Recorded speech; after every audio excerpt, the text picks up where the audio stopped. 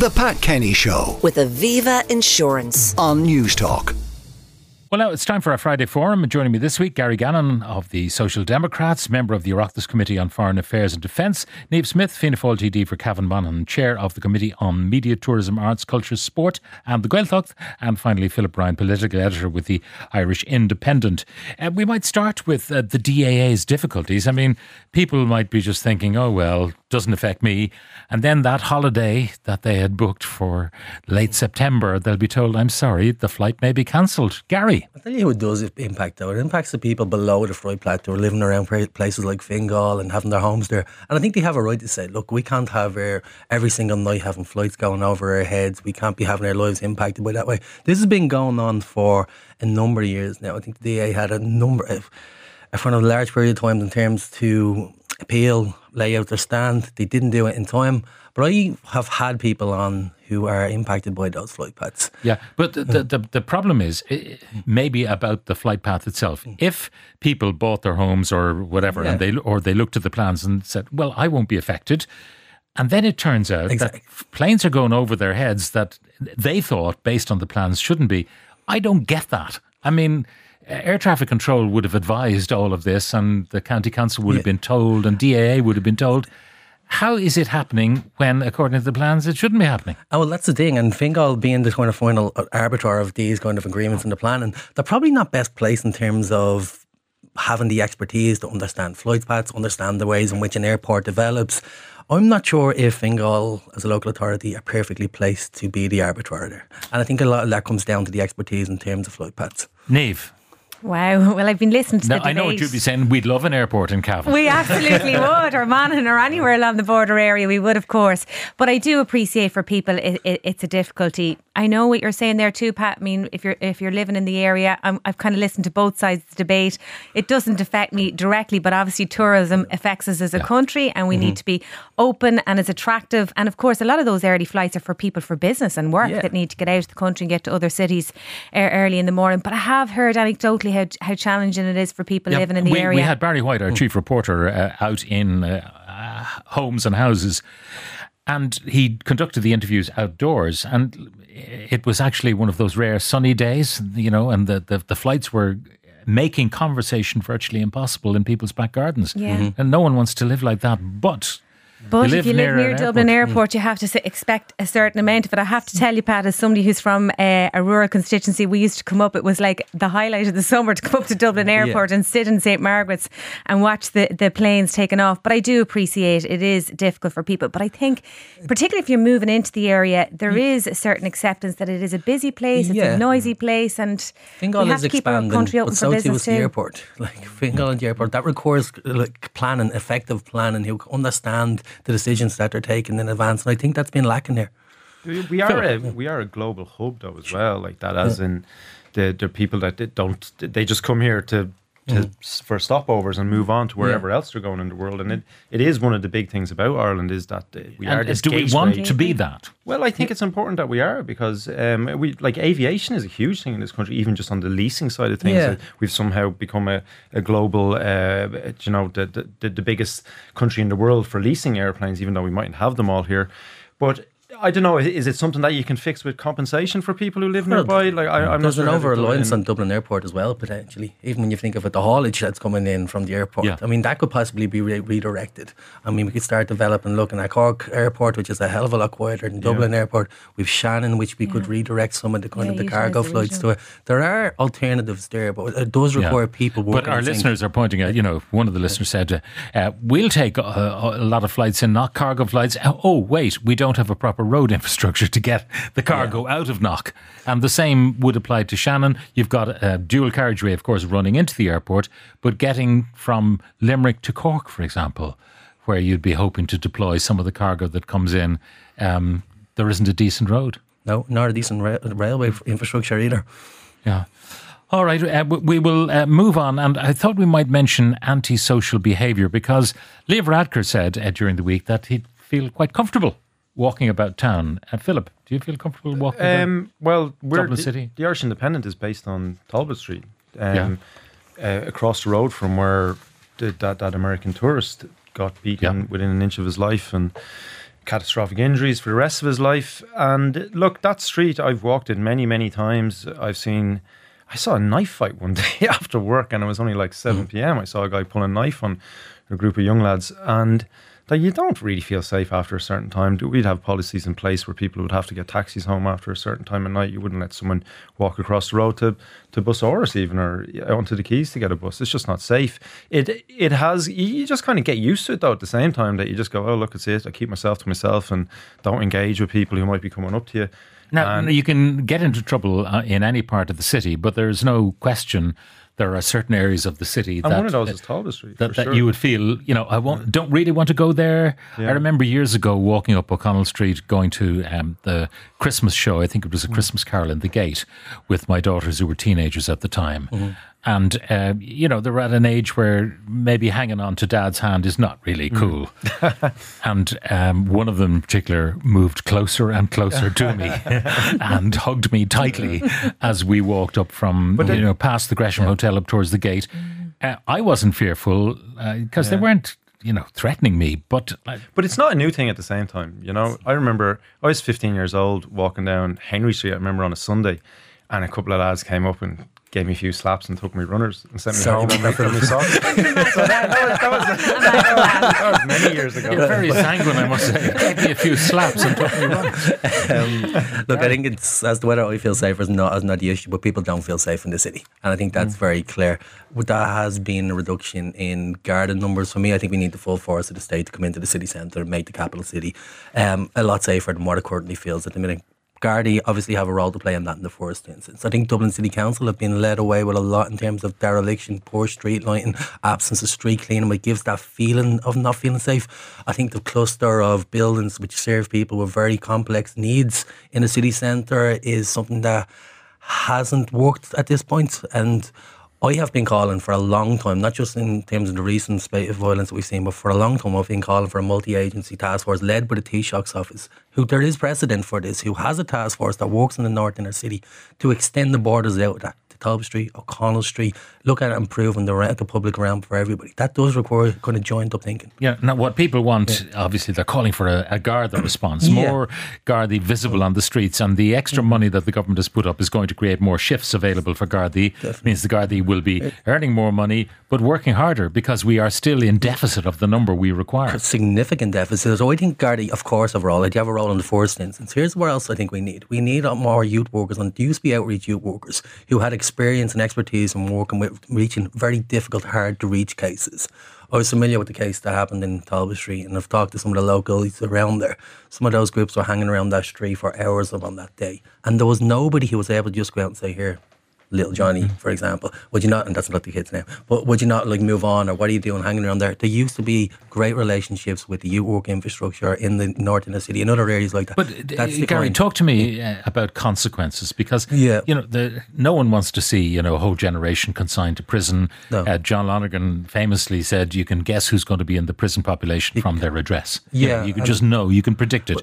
But I'm wondering if there is a perception among many of the young people that there are no consequences, and maybe one or two need to be put away or need to be snatched on the street, and but I don't want to single out two people, but you know what I mean. And I don't disagree in relation to consequence, but we still have kind of prison populations that are fairly full at the minute, and it's not solving the issue. No, but I'm just wondering if the young people perceive there are no consequences. Yeah. But if there are consequences for one or two of their number, would that be a salutary lesson? We better not do that. What consequences are you talking about? What type of consequences are you talking about? Well, I'm talking about, that they would go to juvenile detention and perhaps... But kids do, though. They are to Oberstown and places like that. And a lot of them are going into diversion programs, which they don't see as a consequence. But see, so many people going into diversion programs are also... I mean, Pat, these kids, you're not talking about people who, in the absence of opportunity, it's that old Frankenstein thing, when all good to me became lost, evil henceforth became my good. These kids are not people who are like going, oh, you'll be severely reprimanded. They don't understand it. They're not having kind of the one good adults intervening at that point. Absolutely, there should be consequences. I think there already is. But in the first instance, we also need to look at opportunity. I mean, where's the local football teams? Where's the local boxing clubs? Who's the people what's the infrastructure we're building around the city? Policing has a role, so does kind of building a civic society in which these young people don't feel like they're outside of something. I'll be familiar with some of the cases, some of the individuals. You're talking about generational trauma on a very significant level. There has been a task force set up in the North Inner City. I'd question how some of that money has been spent and utilised, because it hasn't made the city safer. It hasn't punctuated into those kind of difficult, hard to reach cases. But in terms of making the city safer, this is not just a couple of kids from the North Inner City. There's a whole complex kind of approach that needs to be taken to improve in that kind of public realm around. I think the HSE need to be involved in terms of addiction, guards, Dublin City Council, all need to be brought around the table and say, look, we all need to be working together here. It shouldn't be kind of long terms we need to do any more research, because we have decades of that already. We need a plan and we need a leadership on it. Okay, Niamh? Pat, can I just say I'm a firm believer in visibility. And I really think that unfortunately Gardaí have got drowned in paperwork and bureaucratic stuff that they shouldn't be having to do. I really think we need to put more civilians into offices, allow the Gardaí to do what they're trained to do, to be out on the beat, to have that visibility, because I think that will prevent the gatherings of young people and where the antisocial behaviour seems to stem from. And if I could just kind of pick up on one of the points Gary made, we saw the tragedy that we had in Clonus during the week. And one thing that was very notable to me, because it was all young people that were involved, and if I could take the opportunity just to give my condolences to both the McCann family and the Mohammed family, and also to Largy College and the principal there, Sharon McGuinness, who have done incredible work to be supportive to the families. But in regard to the young people, Youth Work Ireland were very much part of the response that had to be given to young people in their moment of trauma, as we've seen in Clonus. And going back to the piece about on Garda Síochána, I really think that we need to take our Gardaí out of the offices. They've been asking to be taken out of the office. They want to be on the beat. They want to be in the prevention rather than the cure part of the story. And I really think it's like putting security cameras in a business. It prevents crime. If you have Gardaí on the beat, that they can be seen, that they're visible. And I have to say too, our local joint policing committees are doing incredible work, engaging with the HSE, with the ETB, with the youth groups and all of that. Now, there are other problems. I mean, Gary, ideally you'd have a Garda member living in the community who would be the local guard. And time was when there was a police station at every corner. There might even have been accommodation in that police station. Those days are gone. You've got to be able to, Gardaí who police communities should ideally be living very close to those communities and be able to afford to live close to those communities. And that's a big issue. That's a massive issue. I mean, that's an issue for the Gardaí, and the same it's an issue for teachers, and the same issue that's for many people who are involved in kind of those frontline public services. What I will say, it would be preferable, obviously, if Gardaí are living in the community. And there has been an increase that actually, when I was growing up in the North Inner City, you never knew anyone that went on to be in the Guards. But that's changed quite significantly now, and we've made some inroads. I do think, though, young people hanging around the street, it's actually not illegal in the first instance. So even if you have more Gardaí on the street, there's only so much we can actually do in that instance. We're not going to have a kind of a Lugs Brannigan approach in terms of going up anymore. I think that those days are gone. We do need youth workers or people who are on the street who have a relationship with these young people who in the first instance can intervene through conversation, can actually identify dangers long before they happen. Yeah. The question of the guards, I mean, the GRA are now going to have a vote to determine whether or not they have confidence in the Commissioner. Paul Williams was on earlier suggesting that it wouldn't be worth putting money with Paddy Power on which way it's going to go, because it could be so unpredictable. But the consequences for a Garda Commissioner were he to lose the confidence of the force. Well, we're in unprecedented territory here. This hasn't happened before. We have Drew Harris here, who's been in for many years now. He was brought in, of course, because they needed a new broom, someone to have, from outside the force, to after all the various scandals that have brought in.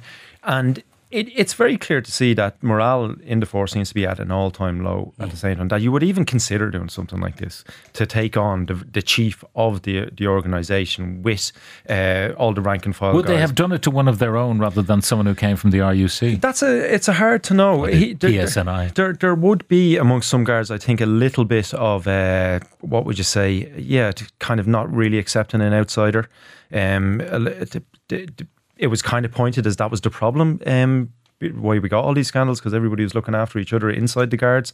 It's hard to know if that's really the case, but perhaps organisations that are so closely linked like that, and it's all about rank and moving up the various structures, that can happen. He has come in, he has introduced a campaign of suspensions and discipline that the Guards haven't seen before, and that's obviously not going to make you popular amongst the rank and file. So that's been an issue for him. The pay thing has been an issue. The antisocial behaviour, the constant attacks, this madness around GSOC going after guys who are pursuing joyriders and thieves in cars. It seems like an organisation that really is on its knees at the moment. Niamh? I think it's unfortunate to see, the Gardaí rank and file balloting on confidence in the Commissioner. My experience of the Commissioner has been obviously just at local level, at community level, and at Justice Committee. And I would have felt that his view of policing and Gardaí would be what we've spoken about, getting Gardaí into the community. We even talked about reopening small rural Garda stations, which I think is what communities actually really need.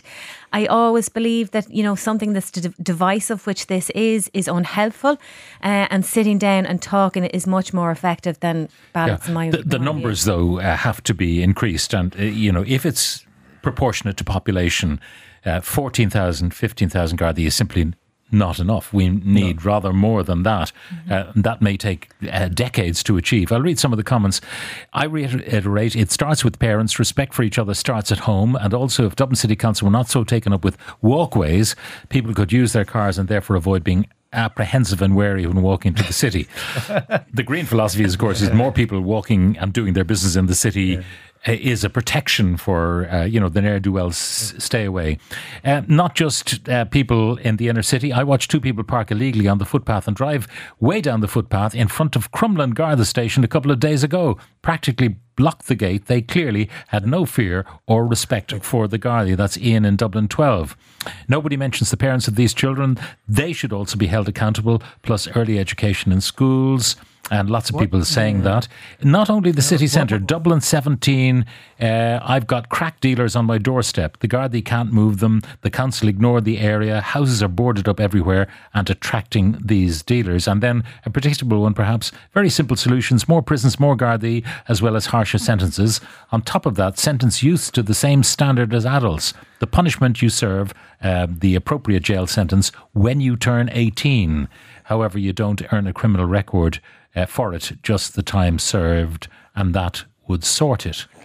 So you're a juvenile, you don't get a criminal record, but you still serve the time. That's kind of like, say for example, if you use America's 3 strikes and you're out policy that was brought in under Clinton. I mean, all that did was came in and it sounded good in rhetoric in terms of coming up to elections, where all it did was flood the prisons with a conveyor belt of ever more people from disadvantaged, poor, and predominantly black African Americans too. It hasn't worked. And private prisons. Infrastructure. The more money you make. Nobody's safer. I mean, the rhetoric of that I can understand, but the actual evidence suggests that that's just a gross failure. The only evidence that I do, I have to say it, and I hate saying it, Tony Blair's tough on crime, tough on the causes of crime, is an actual evidence-based policy. It'll be the only time we'll mention Tony Blair's name in any sort of Okay, one of the other things we talked about this week, we'll talk about very briefly now, the DEIS schools and the fact that DEIS has been diluted, that the resources are not being given to the schools that vitally need it.